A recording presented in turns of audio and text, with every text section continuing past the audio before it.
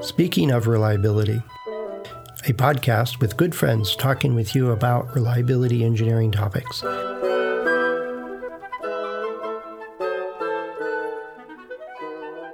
Welcome to Speaking of Reliability. This is Fred Schenkelberg. And this is Greg Hutchins. Good morning, Fred. How are you? Hey, good to talk to you again, Craig.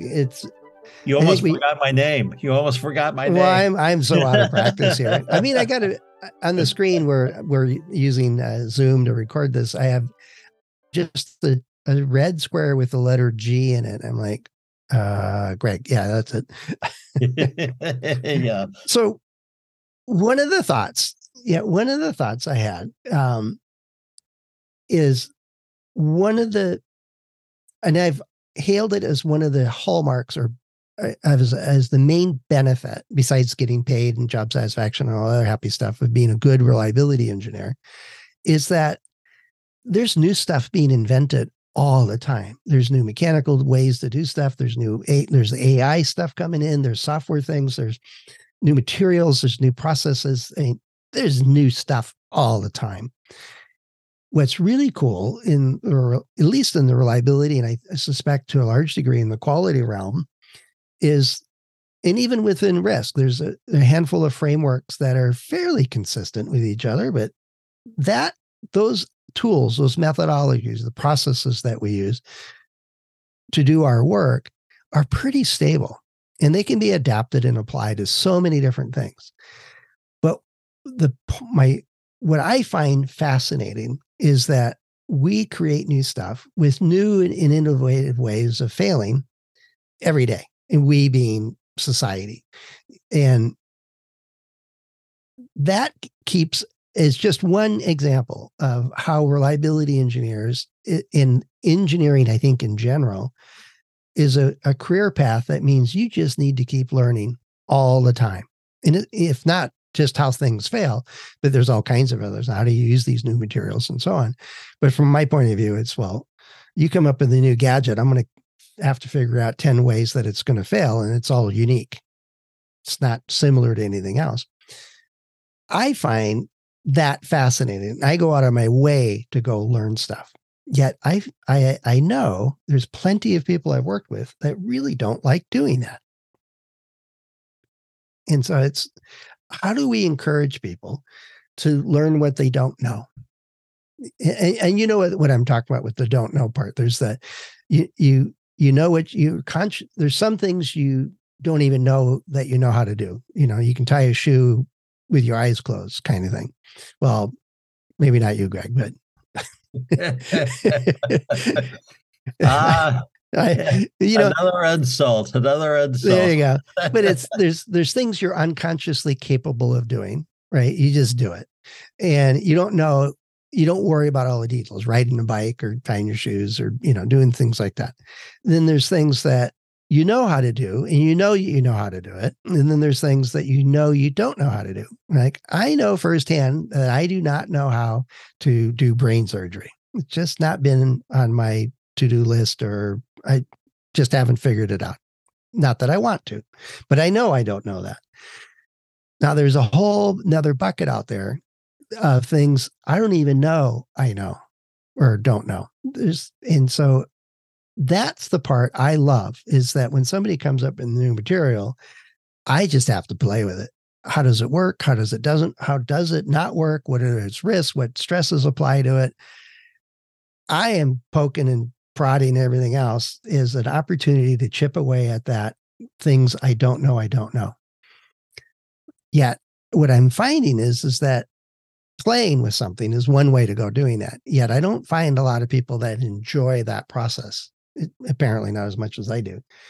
But I find it invaluable to be inquisitive and curious and take every opportunity to learn something.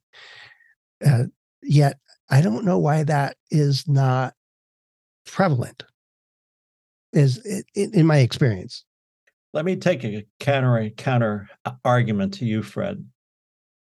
So I think there's two types of people in this world, basically. Those who get it and those who don't. Yeah. You're either going to be disrupted or you're going to be a disruptee. So let's posit a position. So the world is populated by three types of reliability engineers. Okay, three types. Those to whom it happens, something happens, those who wonder what happened, and those who make things happen.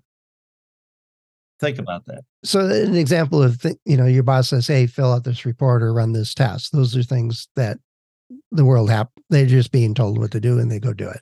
Is that what you mean? Well, yes, but again, that's an example of two, those to whom it happens. If your boss asks you to do something, why didn't you anticipate that and preemptively develop that report for him or her? Mm-hmm. Those who wonder what happened are clueless. They're lost. And unfortunately, 70% of the people, I think, are wondering which way did he go? What happened? Those who are smarter basically can sort of, figure out something.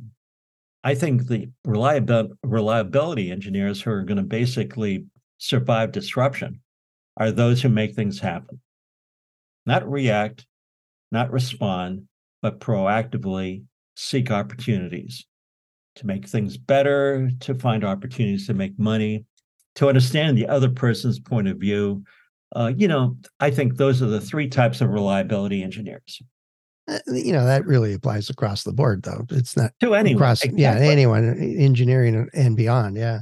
Yeah. And if you get it, meaning you want to make things happen, then you're going to start learning. Then you're going to start finding opportunities, either, to make money, to make your life happier, to do something, right? It's one of those where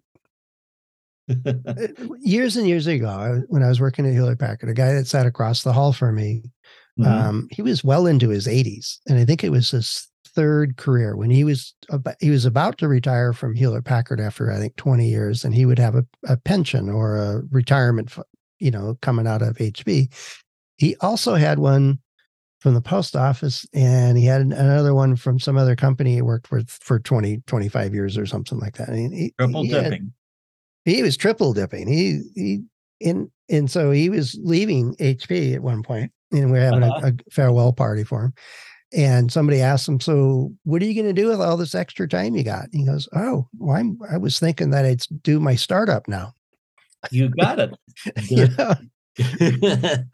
But one of the things, and I got to spend a bunch of time with him, and we're problem solving and doing stuff like that. And we were in troubleshooting some issue with an electronics board.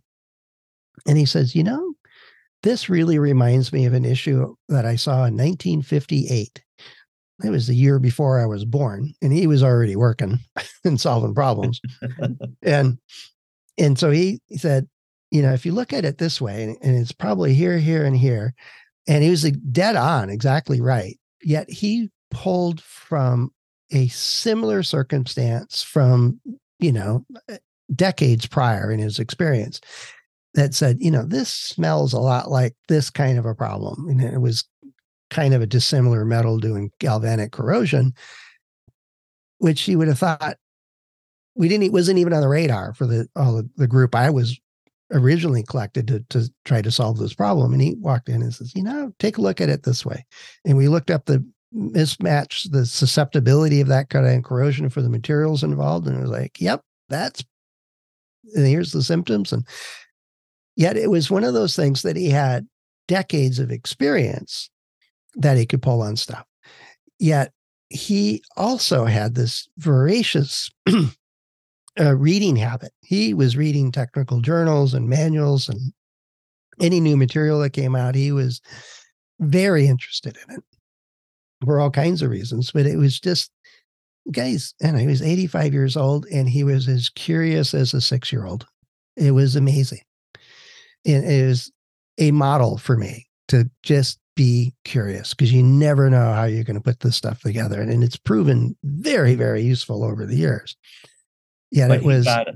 Yeah, he got stuff done and all those kinds of things. Yet it was he survived the education program and remained curious. Is the way I looked at it. Because there's, the next day I'm interviewing somebody out of college and they were looking for us to just tell them what to do.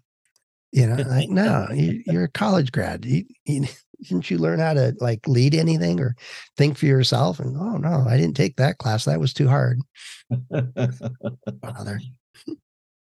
So let me put another spin on this thing. Let's say you graduate from Stanford in CS, computer science, in AI, and you graduate when you're 22. And I've shared this story with you before. Mm-hmm. You've got the half-life of knowledge, which is essentially the amount of time knowledge doubles in your domain. It could be reliability, quality, mechanical, or whatever. You're 26, knowledge is doubled. You haven't retreaded then. You haven't gone back to school. You haven't been curious. Mm-hmm. 4 years go by and you're 30. Knowledge is quadrupled. You have not gotten back to school. So are you employable anymore? There's two ways that can be answered, I think. It depends on the person. Uh-huh. Right.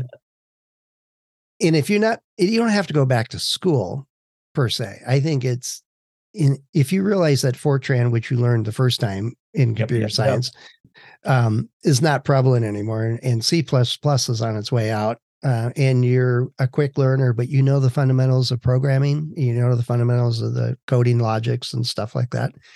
It's just picking up another language. That can be done. So the employable person will say, I'm familiar with this, this, and this, and I've learned these concepts that are, transcend to any of these other languages, and I'm curious about this language and that language, and I'll pick it up pretty quick. As opposed to the person that says, I only know Fortran, and if you really make me work hard, I can remember some of my COBOL days. And if you don't have that, then I don't want to work for you. Then that person's not employable, except at the turn of the century. So I'll give you another story. The number one story this week in Atlantic Monthly, which is sort of a nice magazine, is So Much for Code, Learn to Code. And the subtitle is, In the Age of AI, Computer Science is no longer the safe major. Oh, so, I buy into that. It was my one of our kids is a programmer, and I says, do you use your company's AI system? He goes, oh no, I use ChatGPT. It's better. He's like, and then how do you use it for? I says, well, it gives me the frame of the code, and I just kind of run it through the test routines, and then I ask it to help me debug it. It's like, well, what part of this is that makes you necessary? And that kind of stopped the conversation. That ends it right there. So we're now, I used to be a writing shop. Now we're a software shop. And we use ChatGPT and low code to develop our apps. Mm-hmm. And these are AI apps. And one of them, which we just loaded up on the App Store, we probably did 10x to 100x faster because of low code and AI. So that begs the question, if you don't understand what's happening in your profession, whether it's reliability or quality, and software can do it that much faster, what's your value proposition? What's your value differentiator? Yeah. And the one that can answer that question then is the one employable versus not. I ran into it in an interview years ago. It was an engineer. No, it was even not even an interview. I was doing a science fair, and I think she was in 5th grade. So there was the cross section of volcanoes, and there was somebody measuring, does hot water or cold water freeze faster, and all the basic, grade school science fair project stuff all over the cafeteria, right? All these things. And this one had a board up, and her question was if you play sports, Mm-hmm. You get a muscle memory for kicking a soccer ball. But if you're not picking up a softball and throwing it, you probably don't have much muscle memory of how to do that well. And so her Mm-hmm. premise was, does practicing your skill actually make a difference? Or can somebody that's athletic in a different field pick it up just as fast? And so she designed an experiment and ran it and showed that soccer players could hit the target blindfolded, with a soccer ball better than throwing a ball and 5 times without a blindfold, and blindfolded they were pretty bad at it.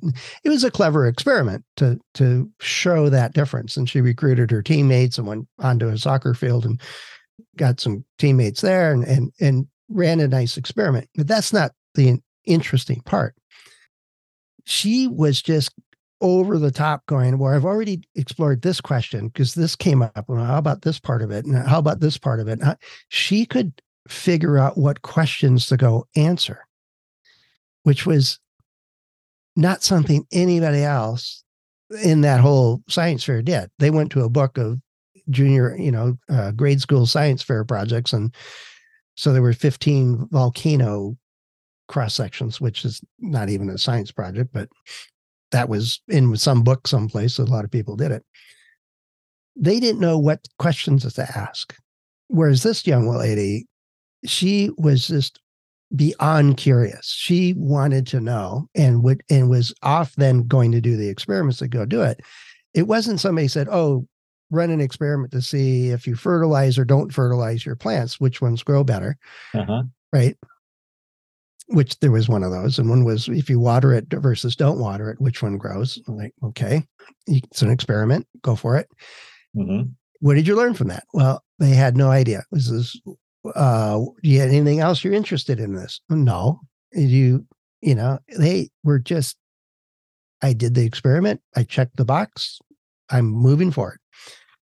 Whereas this young lady was just enthusiastically pursuing, completely outside the science fair project, all of these other experiments of questions that she was able to craft herself. And she already had a list like 10 or 12 other questions. I would have hired her on the spot if I could have. What she got, and she's one of those who got it, was by asking the questions, she understood what problem are we trying to solve. Yeah. Then she understood that she's going to make it happen. Yeah. Definition of leadership. Yeah. I'm quite sure by this time she's running a company or doing very, very well. I really hope so, because she had her act together at 5th grade. There you go. But I've run into way too many out of college that, well, what have you done? Well, I passed all my courses. All right. What did you learn? Well, do I need that anymore? It's like, yes. But you didn't learn the important part, is take initiative, to ask good questions, and I would even ask, did you do an experiment in one of your courses, electrical engineering or whatever? Did you do an experiment? Yes, we had labs. We had to do experiments. Did you ever have a question that wasn't part of the lab that you actually pursued? No, why would I do that? It's Friday. I have to get out to the party. Like, why do we want to hire this person?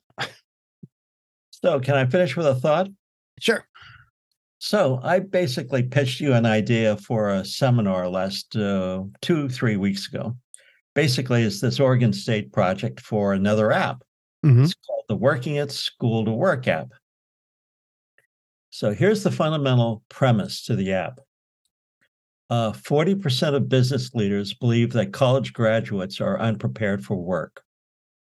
Oregon State, biggest CS program probably in North America, maybe even the world. These are very smart people, global program. And by the way, out of that 40%, 94% admit that they avoid hiring recent grads. I think the purpose of that data point is a lot of folks just simply don't understand that times are changing, and they need to understand that work ethic, business communications, keeping up with AI are really, really important. Once you get it, then I think you can make that transition to learning what you need to know or learning what you don't know. But first, there's that mental leap, that gap, that that jump, like jumping the shark that you have to make in your head. Yeah. So I suspect this is a topic for another whole discussion. I know, I Brett, don't know if it's the students that's failed the system, or is it the education systems that's failed the students? And it's a whole other topic. I know, but still, folks got to get it. Yeah. Yeah. No, and it doesn't matter what school you go to. If you're like that fifth grade woman or young lady at the science fair, it isn't. I don't think it matters where she would go to school. I think it would give her opportunities for one school versus another. Yet I think she's going to do well wherever, if the system doesn't beat her down, if it doesn't destroy her as she goes through junior high school. Sit in the rows, don't raise your hand, don't do anything out of the ordinary. I can't grade it if it's not in the test, kind of thing. Hopefully that didn't happen and she survived all that. That's a whole nother discussion, another podcast. the part of it is curiosity. Part of it is being open to explore and ask questions and go figure out the answers to that, to go make things happen, is the way I like the way you phrase that one, Greg.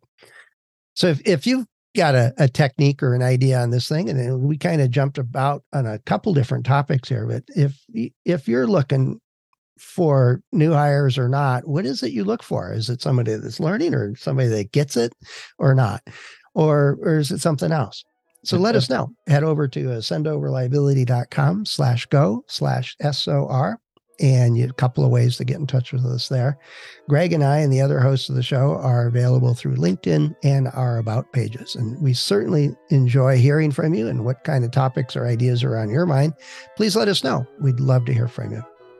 Absolutely. Thanks, Fred. Good discussion. All right. Thanks, Greg. Talk to you soon. All righty. Bye-bye. Bye. Thanks for listening to Speaking of Reliability. We invite you to join the conversation. If you have a question or a topic that you think we should discuss in a future show, please let us know. You can find a comment box below the episode show notes, or just leave a note as part of a review on iTunes.